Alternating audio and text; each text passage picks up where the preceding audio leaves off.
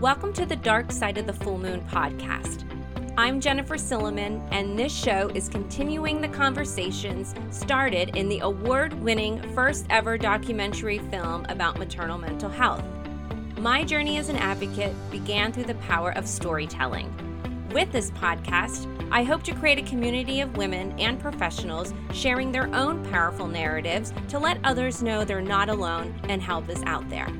Keep in mind that some of the stories you will hear may be triggering, but it's important they be told. This podcast is not a replacement for professional help from a licensed medical provider. If you or someone you know is suffering due to a maternal mental health condition, please contact your medical provider or call or text message the Postpartum Support International Helpline at 1-800-944-4773. Now let's continue the conversation. Hi there, everyone, and welcome to another edition of the Dark Side of the Full Moon podcast. I'm here today with Samantha Nenninger. She is the mom of 3 kiddos after the birth of her first son, and again during the pregnancy with her second. She was riddled with anxiety, fear, and obsessive and intrusive thoughts about any and all forms of harm coming to her children. Samantha began attending a newly formed PMAD support group, and shortly thereafter became one of the group's facilitators. She is passionate about helping others not feel alone in navigating this journey and providing the best resources for families possible. Hi, Samantha. Hi. I'm so excited. I mentioned that I have a surprise for you. I don't know how much of a surprise it is, but I went digging everywhere through my email, through Dark Side of the Full Moon email and everything, because I wanted to find our first interaction because it was so special. And I found it.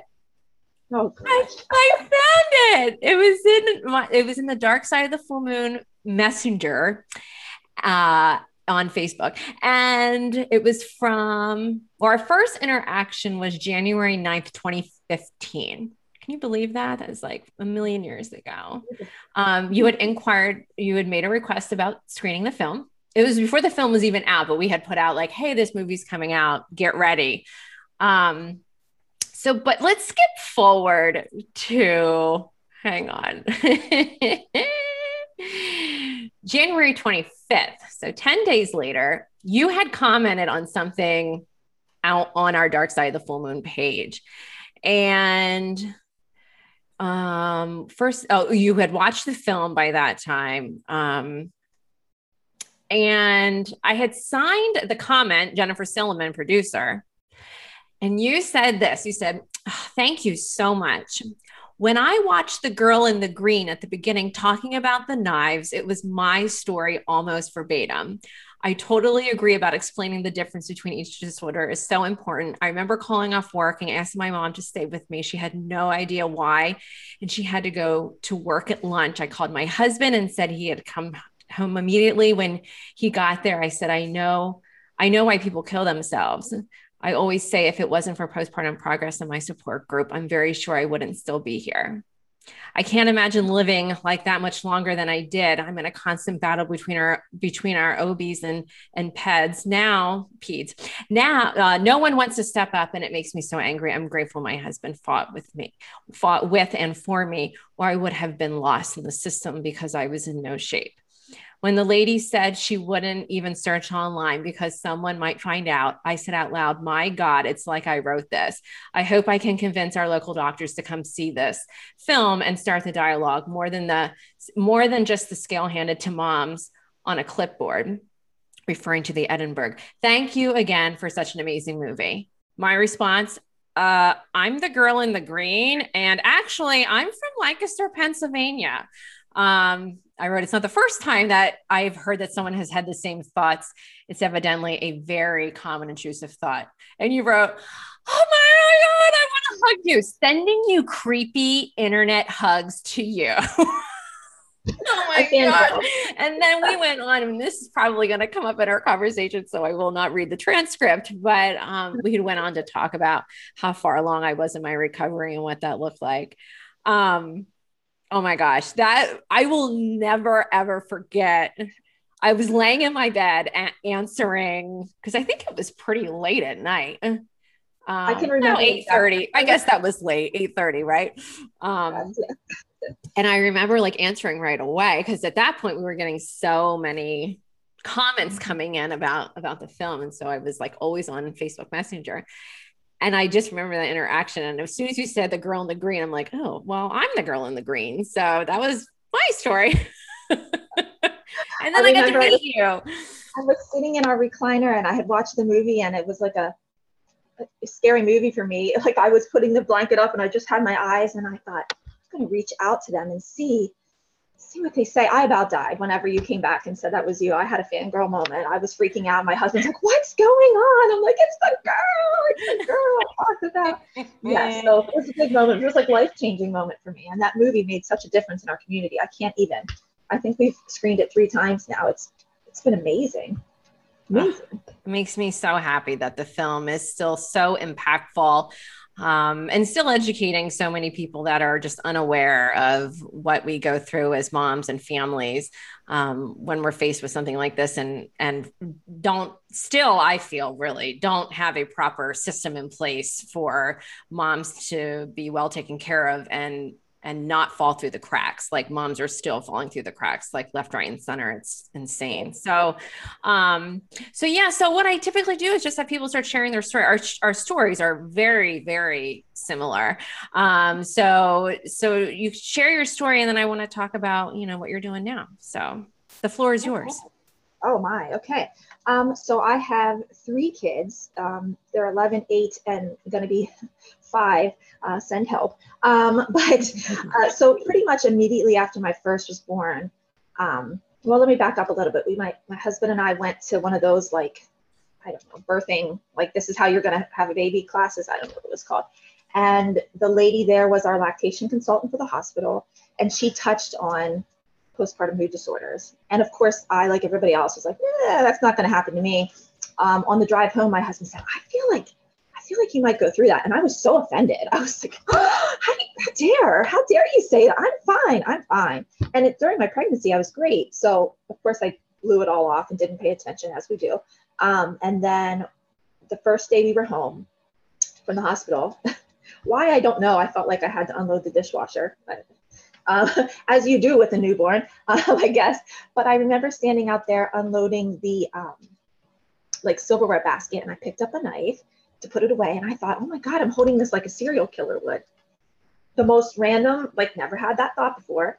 And of course I dropped it, freaked out, went to my husband, was crying. He's like, what's going on? I said, I'm just tired. No big deal. Like, how do you say that to your husband? It's a weird, thing. And so as time went on, days passed, the thoughts just came more and more frequently. And I broke down to him kind of, this is what I'm thinking. I don't know that I really went into details, just what if something happens to the baby? And he's like, of course, you're a new mom. Of course you're worried. I worry too. And at that point I wasn't saying, well, what if it's me, kind of thing. And I'd say it wasn't maybe 2 weeks later that it really evolved from, what if somebody breaks in the house? What if I fall down the steps? To, what if I use that knife on the baby? What if I'm bathing him and I just put him underwater? And what if we drive off the bridge? Every what if I could think of.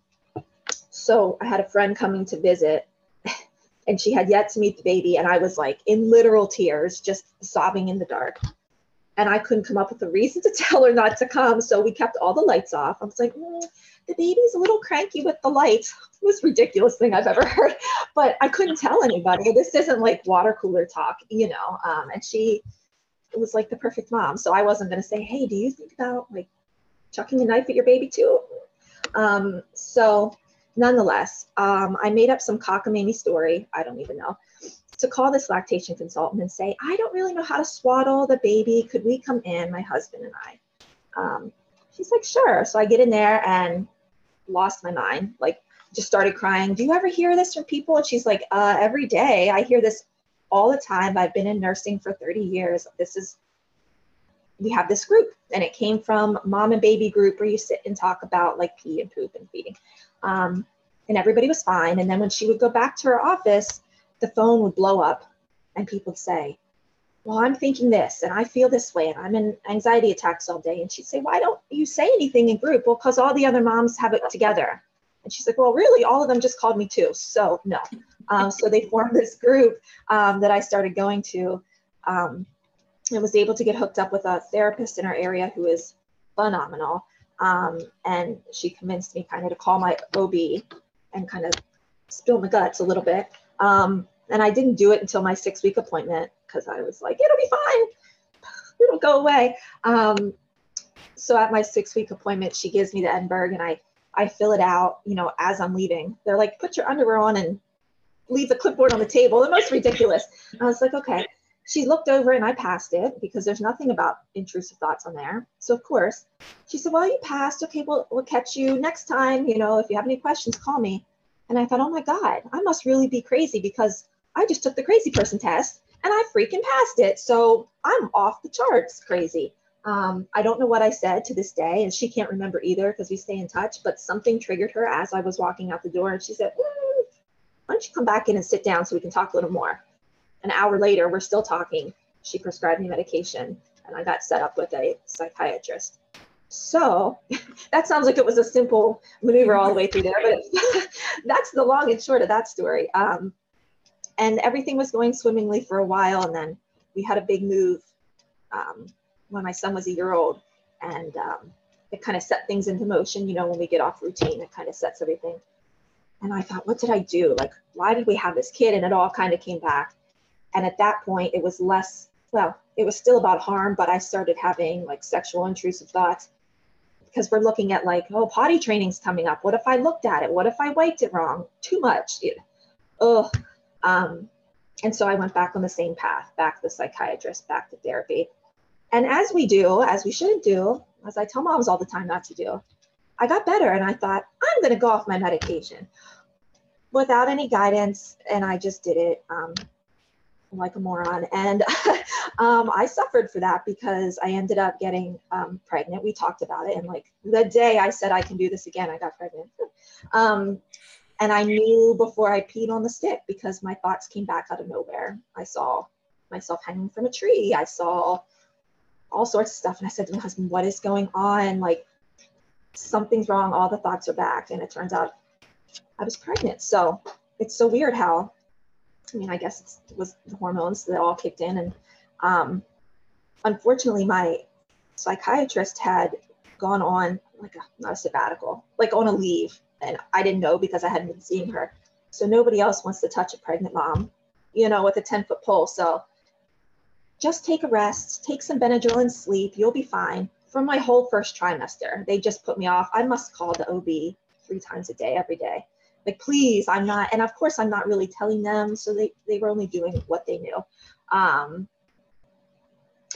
So my psychiatrist came back, and I'll never forget, I was packing a bag because I said to my husband, we have to go. I have to go inpatient. Like, I can't do this. He's like, let me finish bathing, our son. You can take him over to your parents. And I'm panicking. What am I going to tell them? Because we don't talk about it. And my psychiatrist called me and she's like, oh my God, I'm so sorry. They should have not put you through that. Immediately I went on medication. She's like, I don't know why they didn't prescribe it. Here it is.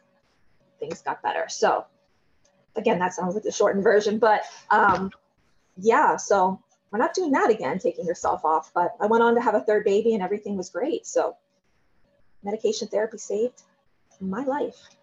And the girl on the green sweater, I'm just saying. I wish I still had that sweater. I don't. So are you still medicated today? Yes. Okay. On the medication that they put you on for the intrusive thoughts? They started me all OBs tend to start on Zoloft, like the SSRIs, which was, okay. They don't really work well for me because with OCD, you have to take such high doses. And then at that point, I'm shaking like a leaf. I can't sleep, that kind of thing. So I went to a tricyclic. I actually researched like a mad woman and found what I'm on and brought it up to my printed up paper. I took it to my psychiatrist and said, can we please try this? And she said, oh, that's a good one. It's an oldie. I forgot about it. So she put me on and it's been amazing. Okay.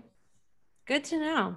Good to know. But yeah, I have so many moms that I had this conversation in another podcast with somebody who, it's never explained to patients about mental health medications that it's not an antibiotic. Like it's not I feel better.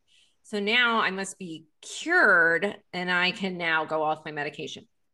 And we know that. So, I mean, it's so dangerous just to even stop medication used for mental health can really, do a lot of harm. So yeah, I feel like I have that recurring conversation with moms all the time. Like, I feel better. And there's so many side effects to medication too, right? That people don't like to deal with, a big one being weight gain. And then, people stop taking it because they, don't want to be 20 pounds heavier or whatever it is.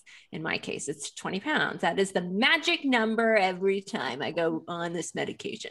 But yeah, it's hard. It's really hard to open up and have those conversations. So you mentioned a little bit about the support group. When did you start going to the support group? Probably like a month postpartum. And at that point, it was only a couple months old. So when I went, I was the only person. Again, I'm thinking, great. So it's just me, and this lactation consultant. So, but I think I had gone for maybe like 6 months, maybe 8. And at that point, maybe one or two other people had come, but they called me one night and said, "Hey, we really think you're great at sharing. Would you mind to be a co-facilitator?" And I said to my husband, "Oh my God, they think I'm crazy enough to be a facilitator." But at that point, I was like, if I'm going to do this, it needs revamped. Like it's all or nothing with me all the time. So I'm taking it over, and it worked in our favor because it's wildly popular. So. Good. Yeah. What does it look like today? So how many moms are you getting? What, how often do you have the groups? We are the second and fourth Mondays of the month. We typically get 10 to 15 people, which I think probably doesn't sound a lot to the average person, but for a support group, it's a lot of people to get through and share. Right now we're virtual, of course, because of COVID, but the in-person is where the magic is. So hopefully we can go back sooner than later, but there's something about that Me Too, that just people's whole faces change, their whole attitude. So when it started, I forget what they were calling it, something like the moms group. I don't even know, the postpartum moms group. And I said, nobody's going to hire a babysitter to say they're going to the postpartum group. Like you can't I know we should get past the stigma, but we haven't yet, even after all these years. So I changed it to the Hope group, which is Hold On Postpartum Ends, because I feel like that you can hide a little better than the postpartum group. So yeah, it's so important, the name of it. I remember when I first started all of this, and Jane Honigman, I remember her saying, you cannot name the group postpartum anything, like or mental health or like anything. It's got to be something that a mom would be okay saying to a babysitter or to her husband or to work or to whatever. And then I remember just thinking how sad that was, that we just still are not over that, how much stigma is attached to mental health, especially when it is kind of in connection with motherhood and, supposed to be all rainbows and unicorns and whatever. And it's just totally not. But I'm so excited so where are you living now? I know you were in Carlisle, Pennsylvania, right? Is that where you were? Where were you? Yes, I'm a lifer. I'm 3 minutes down the road on the same road I was. Okay. Yeah. So for those of you listening who don't know, I had mentioned that earlier. I'm from Lancaster, Pennsylvania, and so very close to where Samantha lives. Yeah, and we did the screening there at Zootropolis, and I got to meet you in person that was the first time we met in person, right? Was that the only time we met in person? Have we ever at a conference together? Did you go to the Warrior Mom conference in Atlanta? Yep. Oh, no, I wasn't in Atlanta because my kid got hospitalized. So, womp womp. Yeah. Okay. But no, I went before that. So I think that might be the only time. We have to change that. Ugh. We really do have to change that. I'm hoping to be in Pennsylvania a lot more for 2022. So we'll have to meet up for sure. But yeah, so you had mentioned that you'd screened the film a couple times. And so I'm just curious if you remember, because I don't know the last time you screened the film, what the feedback is from people that see it. I mean, do you see that, that things start to change, even if it's just a little bit, because we get people when I would go to screenings, people from like all over the place. I'm just curious to know what the feedback is. I think things changed a lot here, actually. Our first one, the CEO of the hospital came. Who's not there anymore, unfortunately, because he was about that life. He was about maternal mental health. I don't know if he had experience with it or not, but he came and just looked dumbfounded the whole time, like what's going on. His wife was with him. So I feel like that helped me gain momentum with things I wanted to do at the hospital. My midwives were there, and the one stood up and she said, I just have to say, I think we failed, all of you in this room. And I hate to be like, you kind of did, but I said, all we can do is move forward. So they definitely started screening at more regular intervals. And I gave them some wording, just like, don't just throw a clipboard at somebody. Can we just say this is common and treatable and then hand the clipboard, so that people aren't terrified and lie on it, because that happens all the time. Our local pediatrician started screening at every well child visit in the first year. So that's huge. I was finding a lot of people were not opposed to screening, just didn't know what to do once they screened. So I gave them all their resources, and they were happy to screen once I did that. So it worked out well. I mean, we had a lot of moms come and watch it, obviously, but the providers in the area were huge. Yeah, I really found that, when providers would come and how amazing that midwife's like, I think we failed all of you on this. And I almost wonder, because it's so common, and the moms that do speak up, I mean, they had to have known that this was going on. Like there were, moms were suffering. And I think the biggest part is that, I remember when we first started this, it was really anger that, really started this film. Like when Maureen and I met, it was that we were so pissed off that so many moms were suffering, and then opening up to like me, because I was doing support groups before I even met her. And like, they're not talking to their own doctors or nurses or lactation specialists or pediatricians or even their husbands or in their family. They were talking about it to strangers at the local library, you know what I mean? And it's just like these providers have got to be hearing this. And I just think they didn't know where to refer. It was just like, well, I'm not going to bring it up if I don't have anywhere to send you. I mean, what's the point? And there's a big point to it, right? Is that, it makes a mom feel like she's being heard, first of all. Someone just throwing a clipboard at you at the end of your appointment is like a slap in the face. It's just like, great. I mean, and who's going to be truthful on a screen like that? That's just like thrown to them with no empathy. Like here, I agree. And I feel like they thought they were doing their part by doing that. I mean, and I guess a small aspect they were, but it was not enough, at all. So we've made strides, which is great for the area. So yeah, that makes me so excited. Yeah, there's a lot of good stuff coming out from my hometown. I mean, it's amazing. I know so many moms are being helped up there. So I love it. I love it. I love it. So so how long have you been running the group? 11 years. Wow. Crazy, right? I know. And I think about it because I still remember everybody, and I still know all their stories. So it's been so healing, on top of helping people, just to be able to say me too over and over. Yeah. Change it. So yeah.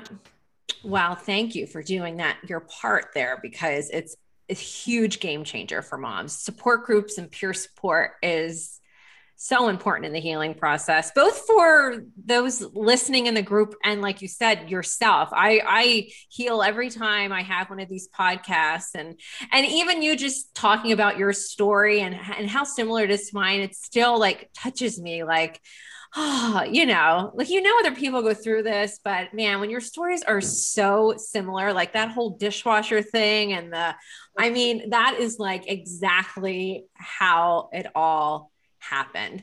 And so frustrating that our hormones make us think things like that, instead of like happy things like running through a meadow with unicorns and candy, like Candyland is what I would like to have an intrusive thought about. Not drowning my kid or whatever. I mean, like I just wish there was more research on the brain as to why why these intrusive thoughts are so common. Like, where did they come from that there's like, it's always specific subjects and scenarios that are just so common. There's got to be some connection as to why our mind goes there. I mean, I don't know. We could talk about intrusive thoughts forever, but they fascinate me. I mean, it's so fascinating to me, especially like when you said I picked up the knife and I'm holding it like a serial killer. I mean, I'm not a big like serial killer movie watcher. Like, I don't like necessarily like even really know like how it's, you know what I mean? Like, I know. Where does that come from? I know. So left field. It is so left field. Yeah, I mean, I really wish people would do more research on that. And the fact that they're so common, even though they're like really weird to talk about, like you said, like I couldn't look when I'm going to tell my husband, like, oh, I think I'm going to like fling a knife at my kid. Like how bizarre is that? People don't talk about it, but they're so like, they are so common, but boy, are they scary. Like they are just like, they're scary. I mean, they're scary. When we filmed or we screened, I think it was the second time, my coworkers, who I had never obviously talked about it with, but I had been with for years, didn't know what the film was about and showed up to like support and surprise me. And I was like, oh, Lordy B. So they had to hear my whole story, and I'm like sobbing in front of them because they were there and they meant well. But then the next day they were like, why didn't you tell us? And I said, what am I going to do? Come in Friday morning when we're talking about Grey's Anatomy? And I'm like, you know what I thought about last night during Grey's Anatomy? What if my kid was that kid on the gurney? Like, it's just not something you bring up around coffee. I don't know. But I'm thankful they came, and now they've all went on to have daughter-in-laws, and they ask, and the ripple effect has been great. Yeah. I'm the intrusive thought person now. So people from all over, hey, I heard your name with the intrusive thoughts. So that's me. Mm-hmm. I'm the one. Yes, you become a very popular person to talk to, because it's so weird. Like and it's not even funny. I shouldn't even laugh, but I remember thinking, how many commercials do they have to put on TV for people selling knives? Like, why is this a thing? Like, why are the Ginsu knives like every other commercial? Yeah. I just remember how panic ridden I was when those commercials would come on the TV. Like I'd have to like close my eyes. Man, but yes, medication, it does work. Like you said, it saved your life. It totally saved my life. I mean, I don't know. I mean, nobody can live with intrusive thoughts like that for long periods of time. I mean, they are so debilitating, and hard to kind of muster through. It's tough, but well, I am thrilled that I got to connect with you today. So I appreciate you so much coming on and sharing your story and talking with me today. Thank you for having me. I'm always down to talk about the taboo. The taboo. Well, I'm certain that this is not going to be the last time that we have a conversation. So, and hopefully we will see each other in person 2022. So that would be great. All right, Samantha, thank you so much. Thank you so much, Jennifer.